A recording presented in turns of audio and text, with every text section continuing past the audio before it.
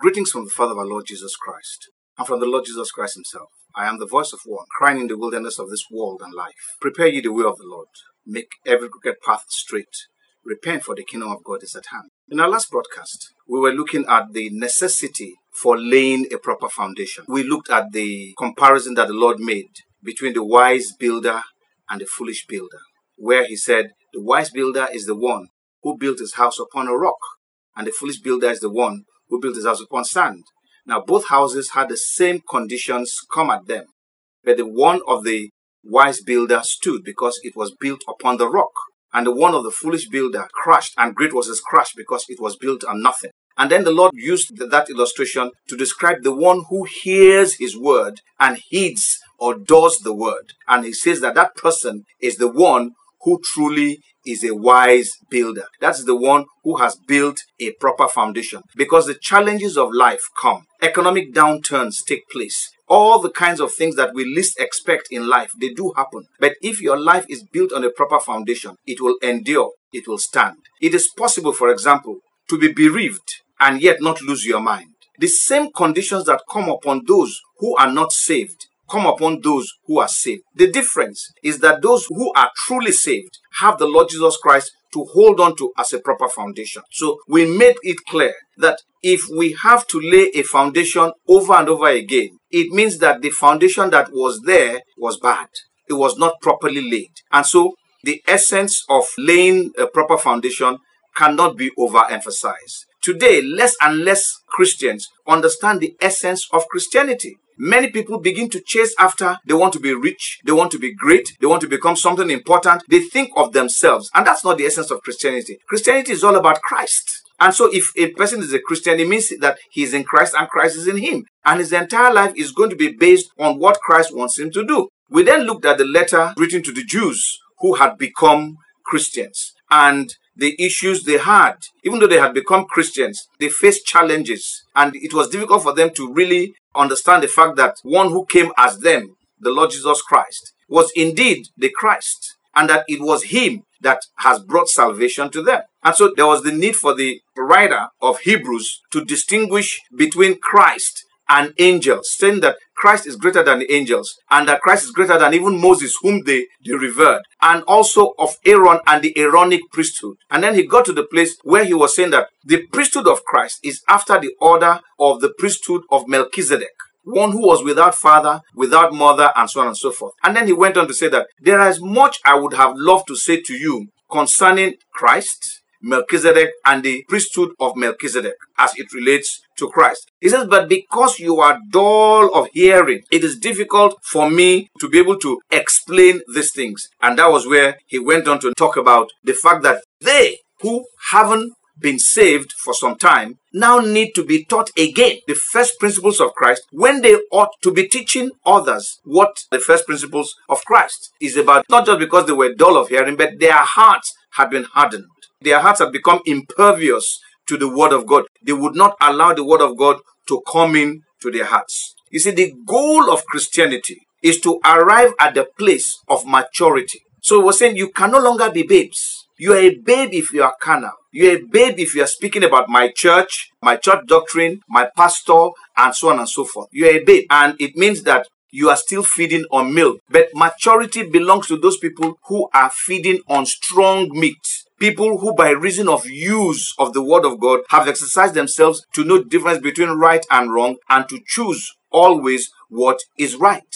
The idea is that as we grow as Christians, we are not to be tossed to and fro by every wind of doctrine. Today, there are so many babies around the place who are just tossed to and fro. They cannot even discern who a false prophet is from who a true prophet is. They cannot discern who a false pastor is from who a true pastor is. They cannot even discern what a true church should be. So we have all kinds of things happening. And then we have even pastors who you would have said these are people who are truly serving God, are now manipulating the lack of understanding of these people and beginning to teach false things. So in order to achieve maturity, we must lay a proper foundation. Every Christian must have a proper foundation. This is the foundation that the early disciples had when the church was growing and disciples were being multiplied. The people who could stand when persecution came, who were able to stick to God, and so on and so forth. It was because of the foundation that was laid. And we also now need to lay that foundation. After the foundation has been laid, the building can now be erected. If you lay a poor foundation, it doesn't matter how magnificent the building is. When the challenges of life come, it will crash. There are many Christians whose lives are crashing left, right, and center. So for the Christian, the foundation is Christ through and through. Everything that is the layer of that foundation is Christ through and through. The Bible talks about the laying of the first principles of the oracles or of the doctrine of Christ. When we talk of doctrine, we're not just talking of teachings. Doctrines are basically teachings that are sacrosanct. Nothing is going to change those things. However, included in doctrines are also the lifestyle. So we are not just talking of a teaching, but also a lifestyle. When people say they are teaching doctrine, they must also manifest the lifestyle of that doctrine. And you cannot bring something that is not biblical and say it's doctrine. Doctrine is always biblical, is always scriptural, and it is sacrosanct. Nothing is going to change it.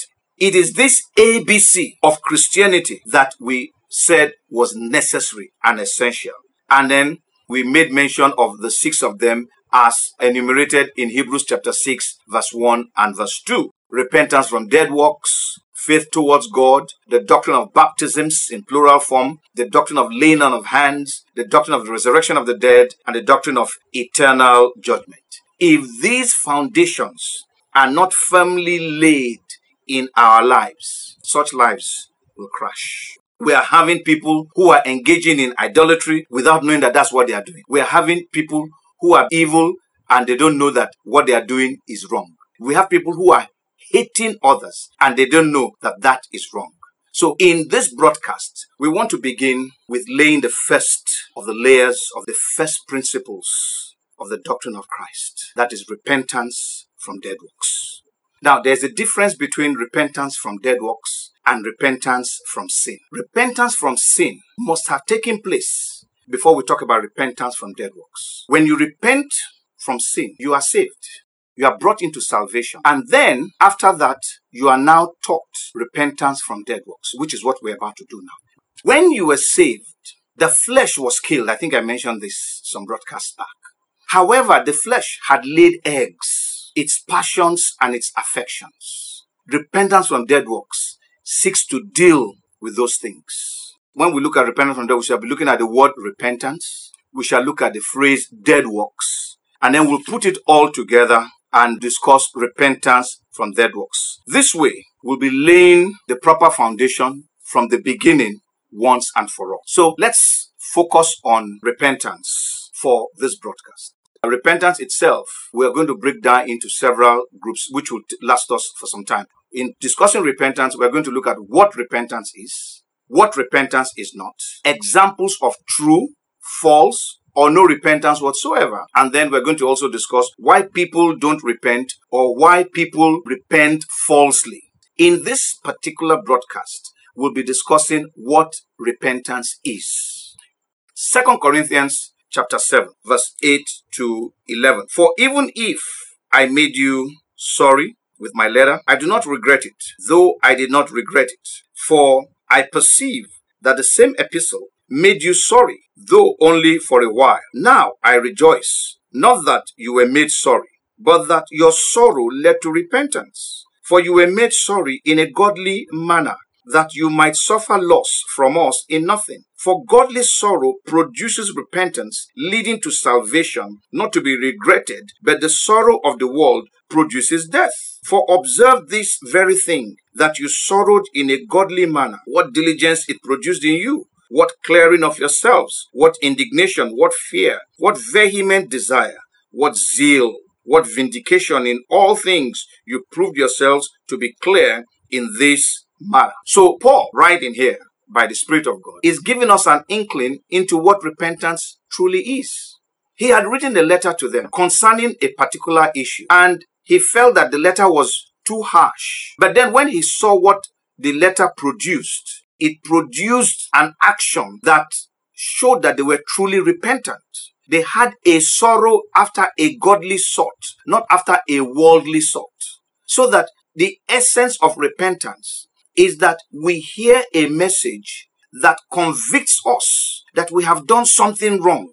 And as a result of that message that has brought conviction to us, we would change our actions. If there is a message that comes and I say I am convicted by that message, but I have not changed my actions, then there's no repentance taking place. So the first thing we must understand here is that there has to be a conviction that what has been said to me, which may seem to be harsh, is actually the truth and that I really need it. In 2 Samuel chapter 12 is the story of King David after he had messed with Bathsheba and had even been involved in the death of her husband. And life continued with him.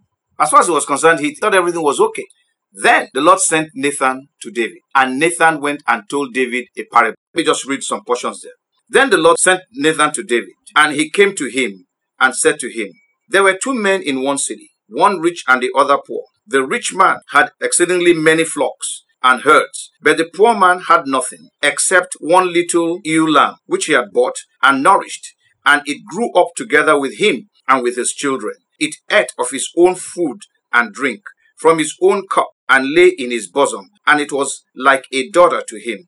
And a traveler came to the rich man, who refused to take from his own flock and from his herd to prepare one for the wayfaring man who had come to him. But he took the poor man's lamb and prepared it for the man who had come to him. So David's anger was greatly aroused against the man, and he said to Nathan, as the Lord lives, the man who has done this shall surely die, and he shall restore fourfold for the lamb, because he did this thing and because he had no pity. Then Nathan said to David, you are the man. Thus says the Lord God of Israel, I anointed you king over Israel, and I delivered you from the hand of Saul. I gave you your master's house and your master's wives into your keeping, and gave you the house of Israel and Judah. And if that had been too little, I also would have given you much more. Why have you despised the commandment of the Lord to do evil in his sight? You have killed Uriah the Hittite with the sword. You have taken his wife to be your wife, and have killed him with the sword of the people of Ammon. Now therefore the sword shall never depart from your house, because you have despised me, and have taken the wife of Uriah the Hittite to be your wife. Thus says the Lord, behold, I will raise up adversity against you from your own house, and I will take your wives before your eyes, and give them to your neighbor, and he shall lie with your wives in the sight of this sun. For you did it secretly, but I will do this thing before all Israel, before the sun. So David said to Nathan, I have sinned against the Lord. And Nathan said to David, the Lord also has put away your sin. You shall not die.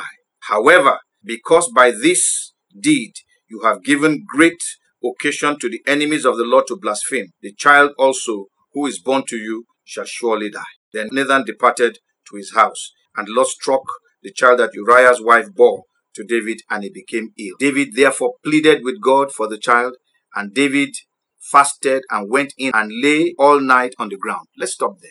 David had taken Uriah's wife, had slept with her, and she had become pregnant. In a bid to cover up what he had done, he got Uriah to return from the war front and to go and sleep with his wife. But Uriah refused. Uriah said, I cannot go and sleep with my wife when Israel is at war. Got the guy drunk, the guy refused to go. The guy said, no, I'm going to stay here. I'm not going to go and sleep with my wife. So when David realized that there was no way he was going to hide this thing from Uriah, he now sent Uriah back with a letter and told Joab, the chief of the army staff, to send Uriah to the hottest part of the battle and then to withdraw the men from him so that Uriah would be alone. That way Uriah was killed. Once Uriah was killed, David took Bathsheba into the house. Everybody thought that, oh, the king was such a nice person. He has provided a place for the wife of Uriah, his officer, and life just continued. David continued to do whatever he was doing as king.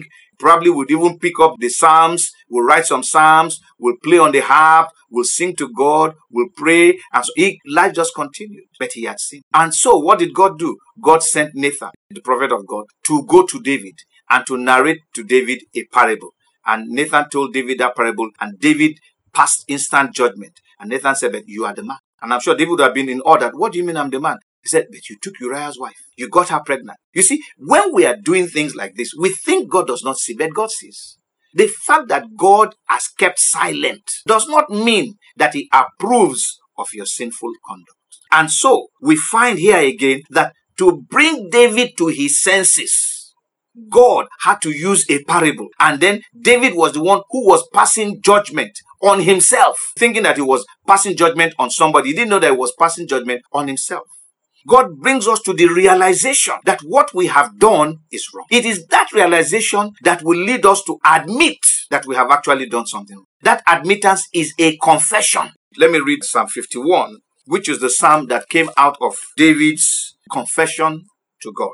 Psalm 51. I'll just read the first few, maybe first 4 or so verses. Have mercy upon me, O God, according to your loving kindness, according to the multitude of your tender mercies. Blot out my transgressions. Wash me thoroughly from my iniquity and cleanse me from my sins. For I acknowledge my transgression, and my sin is always before me. Against you only have I sinned and done this evil in your sight, that you may be found just when you speak and blameless when you judge.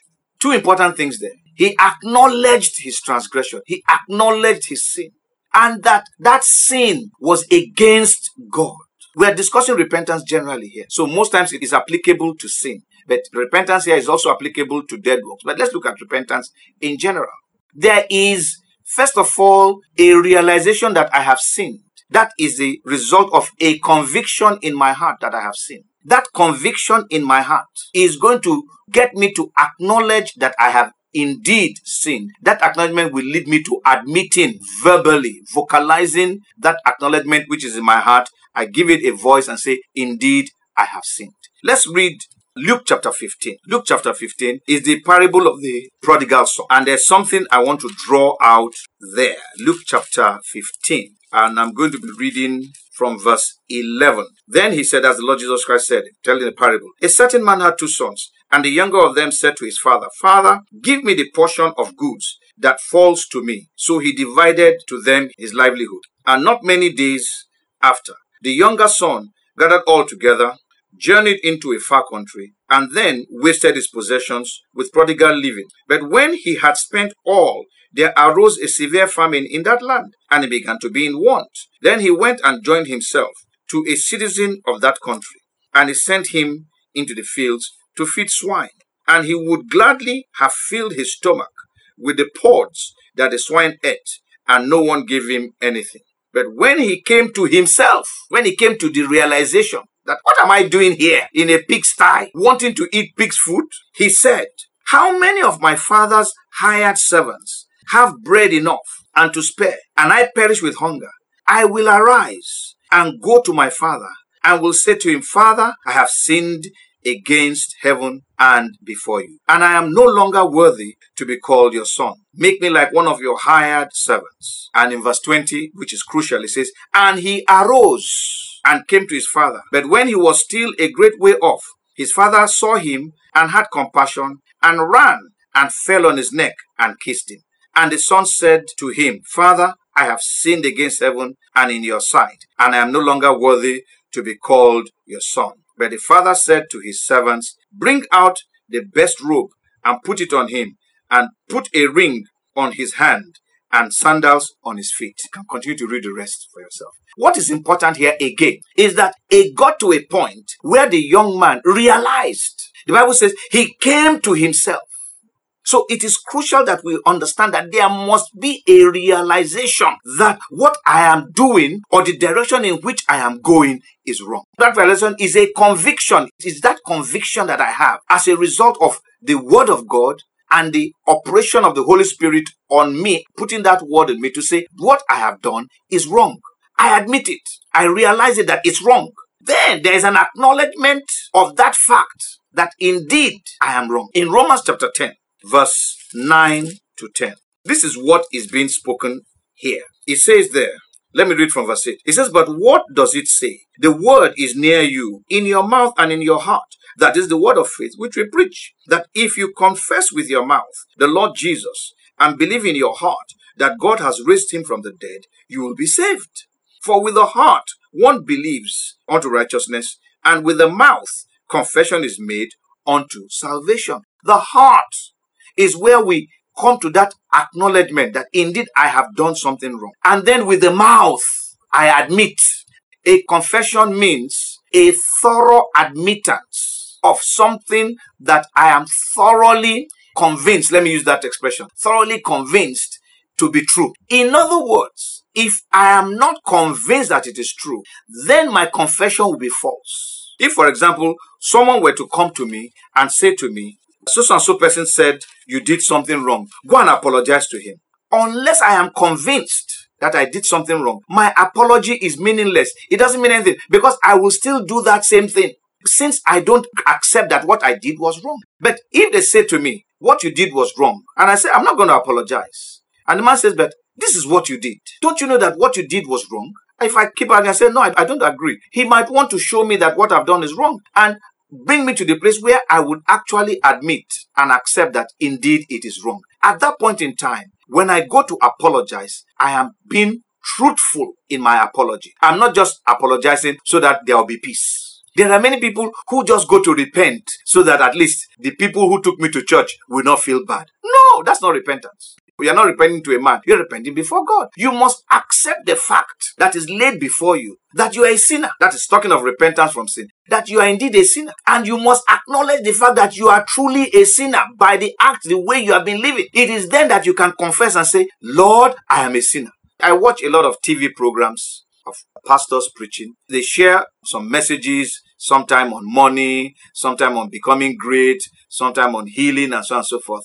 And then when they end, they come to the latter part of the program and say, you have heard the message now. If you want to give your life to Christ, I want you to say this prayer after me. There is no correlation. The man has not been brought to a realization that he's a sinner. So what is he giving his life to Christ for? And there are so many people like that who say that they have repented. But the truth is they have not, because you will see later that the act of admitting that confession is what leads to conversion. There must be a change. If there is no change, then nothing has taken place. Let me read Psalm 32, verse 3 to 5. This is David speaking about his sins. Let me read from verse 1. It says, blessed is he whose transgression is forgiven, whose sin is covered. That is, whom God overlooks their sin, whom God will take away the sin. Blessed is the man to whom the Lord does not impute iniquity, and in whose spirit there is no deceit. When I kept silent, my bones grew old through my groanings all the day long. For day and night your hand was heavy upon me. My vitality was turned into the drought of summer. I acknowledged my sin to you, and my iniquity I have not hidden. I said, I will confess my transgressions to the Lord, and you forgave the iniquity of my sin. So until you have come to the acknowledgement and admittance, nothing is going to happen. In Proverbs chapter 28, verse 13, let's remember we're just discussing repentance alone here. Proverbs 28, verse 18, and it's good because we are building a proper foundation. Part of that foundation is to ask ourselves, how did you get born again? Did you repent of sin when you claimed you were born again? Or you just wanted to become rich as the message went ahead? Or you wanted to become great? Or you wanted to become known? Or you wanted a healing? Or you wanted the witches in your village to leave you alone? The reason why the Lord Jesus Christ came was to deal with sin in our lives. So the issue of true repentance that brings us to Christ is dealing with the issue of sin. I must realize that I am a sinner and that my sin is against God. I must acknowledge it in my heart. I must be convinced and be convicted that I'm a sinner. Then I will admit that I'm a sinner. Proverbs 28, verse 13. He who covers his sins, he who hides his sins, who acts as if he is not a sinner, will not prosper. So those prosperity preachers who are telling you that you can prosper when you are hiding sin is a false teaching. You cannot prosper when you are living in sin. Any prosperity that you have while you are living in sin is a fattening by Satan for the day of your destruction. That is why it is important for you to realize that having money is not synonymous with God being with you. No, there are many people who are sinners, who don't even know God, who are very, very wealthy. Wealthier than you 100 times over, if not 1,000 times over. But they are sinners. So having money doesn't mean that God is with you. What is important is, has sin been dealt with in your life? Have you acknowledged that you're a sinner? And then it goes on to say, but whoever confesses, whoever admits, confession means to admit, to thoroughly admit. Thoroughly admit means that you are not going to admit one thing and then go back again. No, to thoroughly admit without any equivocation. You are not going to say, well, there are some sorries that you say, I'm sorry, but no. This one is, I'm sorry. I did something wrong. It's godly sorrow. It's not worldly sorrow. When we begin to discuss what repentance is not, we'll come to that distinction. But for now, it says, but whoever confesses and forsakes them will have mercy. So our admittance on what we have acknowledged will lead us to two important things. Number one, we will see the wrong way or the wrong that we have done as completely unacceptable to God. David said, it is against you, O Lord, that I have sinned. We would see that it is God we sinned against, not a church, not a pastor, not a brother, but against God. Now, having seen that what we have done wrong is against God, we will now loathe. If truly I admit is wrong, I will loathe and forsake it. That is, I will hate that thing and forsake doing that thing. So in the matter of sin, for example, I must see that my sinful lifestyle is contrary to God. It is something that is not acceptable to God. So if I want to have a relationship with God, I must renounce and denounce it. I must hate sin and forsake sin. I give you an illustration. When I was in university, I wasn't a Christian and would go to female halls and will hear some young lady say, that boy, I don't like him. I don't want to have anything to do with him again, and blah, blah, blah, blah, and all kinds of things. I hate him. I hate him. I hate him. Then that same evening, the young man will come and this girl will go and meet him. So even though she's saying, I hate him, she has not forsaken him. And that's what we're saying here. Many people say, I hate sin, but they have not forsaken sin. They are still going after sin. So repentance, true repentance, is not just admitting that what I have done is wrong, but making a concerted effort not to go in that direction ever again. That brings me to the fourth thing that repentance connotes. Luke chapter 3, verse 7 to 14. This was when John the Baptist was preaching and he saw certain people come. Let's read it. Then he said to the multitude, that is John the Baptist, that came out to be baptized by him, basically speaking to the Pharisees who had come. He says, brood of vipers, who warned you to flee from the wrath to come? Therefore, bear fruits worthy of repentance, and do not begin to say to yourselves, we have Abraham as our father. For I say to you that God is able to raise up children to Abraham from the stones. And even now the axe is laid to the root of the trees. Therefore, every tree which does not bear good fruit is cut down and thrown into the fire. So the people asked him, saying, what shall we do then? Let me pause here. John the Baptist was saying, don't come merely to my baptism. You are brood of vipers. You have the asp. The poison of asps is in you. The fatal sting of sin is still in you. Who warned you? And you are coming and you have not left these things off. He says, bring forth, bear fruit, meet for repentance, fruit worthy of saying that I have repented. So repentance has fruit. And it is visible. So the people now asked him, how can we show that we are truly repented? Then, in verse 11, he answered and said to them, he who has 2 tunics, let him give to him who has none. And he who has food, let him do likewise. There is something about when you repent from sin, it makes you selfless. It makes you willing to share. I'm not talking of this giving to pastors. No. I mean giving to another person who does not have. Your next door neighbor, the brother sitting on the pews with you. What many of us do is we rush and give things to pastor because we think that by giving them to pastor, we are going to make it to heaven. That is dead works. And the Bible says you must repent from that kind of action. So here, John is saying, if indeed there is a change in your life, you should be willing to share of your clothes, of your substance, of your food, with somebody else, not necessarily the pastor. In verse 12, then the tax collectors also came to be baptized and said to him, teacher, what shall we do?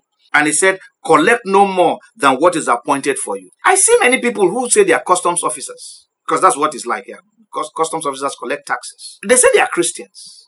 But they are cheating. They are stealing from the government. They are charging people money that is not going into the coffers. They are turning a blind eye when contraband is coming in. And they say they are Christians. They are not. They have not repented of sin. I see policemen who take a bribe and turn a blind eye so that injustice continues. And many of these people, they are Bible carrying people. No, that is, you have not repented of sin. You are merely carrying the Bible. It's not going to help you.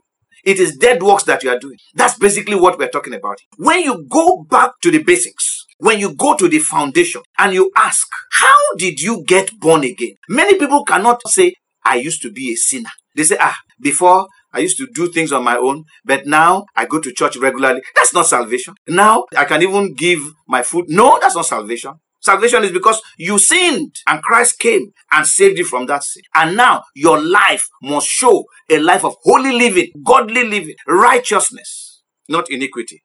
In verse 14, it says, likewise, the soldiers asked him, saying, and what shall we do? So he said to them, do not intimidate anyone or accuse falsely and be content with your wages. Don't take bribes. Don't live above your means. Live as God wants you to. There are many Christians who are bribe takers in government. Thieves, looters in government. It doesn't matter the nation. It is a human problem to act contrary to God. And this is what it is. So the fourth leg of repentance, after you have realized that you have done something wrong, you acknowledge it in your heart, you admit it verbally, then you must start removing that thing that you did wrong with loathing of that thing and forsaking it, seeing it for what it is, that it is wrong. It is a crime against God. It is a sin against God. God hates it. So I also hate it. I don't even want it near my house. So maybe you were a drunkard before you came to Christ. Now you have come to Christ. You remove everything associated with alcohol from your house. You were a cultist. Now you have come to Christ. You remove every emblem, all those artifacts that they gave you in your initiation, whatever they call it. You go and burn them off. You have no business with it. Then we know that you have repented. And then the final one is that there must be a change of course. And you must begin to go in the right direction. So not only do I hate sin and forsake sin, I must now begin to live righteously. I must now begin to do what is right. So this is what repentance has to do. Repentance is about, I'm going in a particular direction and I'm told that this direction is wrong. I agree now, haven't realized that it is truly wrong. I agree that it is wrong and I need to make a change. If I truly agree with it, I will say, indeed, this direction is wrong. So let me take the right direction. So I must ask what's the right direction and I'll go in the right direction. If I agree that the direction I'm going is wrong and I just stand, I have not repented. I am still surveying. I'm still doubting if I'm about to take the right decision or the wrong decision. So I must agree that this direction is wrong. And if I agree that it is wrong, I must change course. I must search for the right direction and change course. That's what these people were doing when they said, so what do you want us to do? And then he now said, share your food, share your clothing. If you're a customs officer, stop taking bribes. Stop cheating the government. Be content with your pay. If you're a police officer, if you're a soldier or somebody in position of authority, stop abusing your authority and cheating people. You're a civil servant. Stop telling people to bring money before you do what you're going to do. Serve them. Serve the people. You are being paid for that purpose. Your pay is not enough. It's not a reason to cheat. And then you will carry the Bible. I've been to some civil service offices where somebody is playing a tape of a message, a church message. He's blaring in the office and at the same time collecting bribe. How has that fellow repented? He has not. So we have a problem in Christianity. People are claiming to have repented, but they are living worse than criminals. So repentance is a turning away from a course of action you are now convinced by the Holy Spirit to be wrong and have accepted it to be wrong, and you are now turning to the proper course of action. That's repentance. Until there is a turning to the proper course of action, you have not repented. Some decades ago, we had the SU in our universities. We were not born again then. And one of the things that the SUs had, the scripture unionists, that's what they call them. They didn't ask, are you born again? They asked, have you repented? And that is the question we should ask. Have you repented? It's not, are you born again? Everybody is born again today. But how many have truly repented of sin? Have you turned away from sin? Have you turned your life around? Have you said to God, Lord, indeed I am a sinner. I have sinned against you. This thing I've been doing is wrong. You see, if you don't realize it to be wrong, you cannot repent. If you don't acknowledge it to be wrong, you have not repented. Even if you say you confess, but you don't hate it, you have not repented. And lastly, of course, if your actions do not show that you have repented, you have not repented. A second definition, which is more comprehensive of repentance, is that repentance is a permanent change of attitude. Permanent. It is an irreversible, when we talk of conversion, a conversion is an irreversible change, or what we call a radical change. Changing a version, changing that fellow, converting that person to a different form from what it was before. To the point that you will not be able to recognize him if you were looking out for the old person. That's what we're talking about here. There must be a permanence in that change, of that attitude, of that nature of that person towards sin, towards sinful living, towards ungodliness, which is the result of a conviction by the Holy Spirit and an acknowledgement of guilt, of wrong, occasioned by a broken, contrite heart. Remember, we had spoken earlier of the type of heart you have. If your heart is not a good heart, you cannot repent. But if your heart is a good and honest heart, it will be broken and contrite when you hear the word of God saying to you that that thing that you did was sinful against God and God hates it. You'll be subdued. You'll be wondering, oh, I've done something wrong. And then as a result of that, it will now lead you to permanently change your action or behavior to that of righteousness. So if that has not taken place, you have not repented, my brother, sister. You may be going to church, but you have not repented. Repentance has to do with accepting. Let us talk repentance from sin, for example. Repentance from sin has to do with acknowledging that you are a sinner. First of all, the word of God brings you to the place where you realize that indeed what you are doing is sinful. And then you acknowledge that indeed it is sinful and admit that it is a wrong thing to do. Part of the admission is that I no longer want to live this way. I want to live a different life. And after all the confession, then we see you living that new life. That different life, that life of righteousness, where you are focusing on God and not on yourself. Then we say that man has repented of sin. Repentance is not just the end result, but it is the process that will lead to the end result.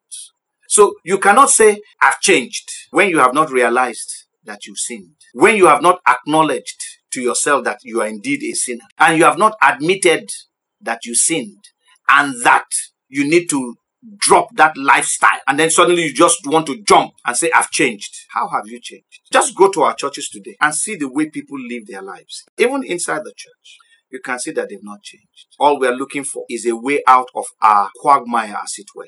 A way out of our problems. A way out of the challenges of life that we are faced with. But that's not it. What God is looking for is that repentant heart. You see, when a person repents, you can tell. Look at the example of David. When he repented, when he heard about the boy dying, he was saddened. He wasn't saying, well, at least I'm not dying. No, he was saddened. This boy did nothing wrong. Lord, save him. Why? I'm the one who sinned. But God said, no, there's a reason why I want the boy to go. And God took the boy away. And when the boy died, David jumped up and began to eat. And people were wondering, you refused to eat when we're begging you to eat, when the boy was alive. The boy has died now. You say, of course. The boy is dead. What do you want me to do again? He's not coming to me. I'm the one going to meet him.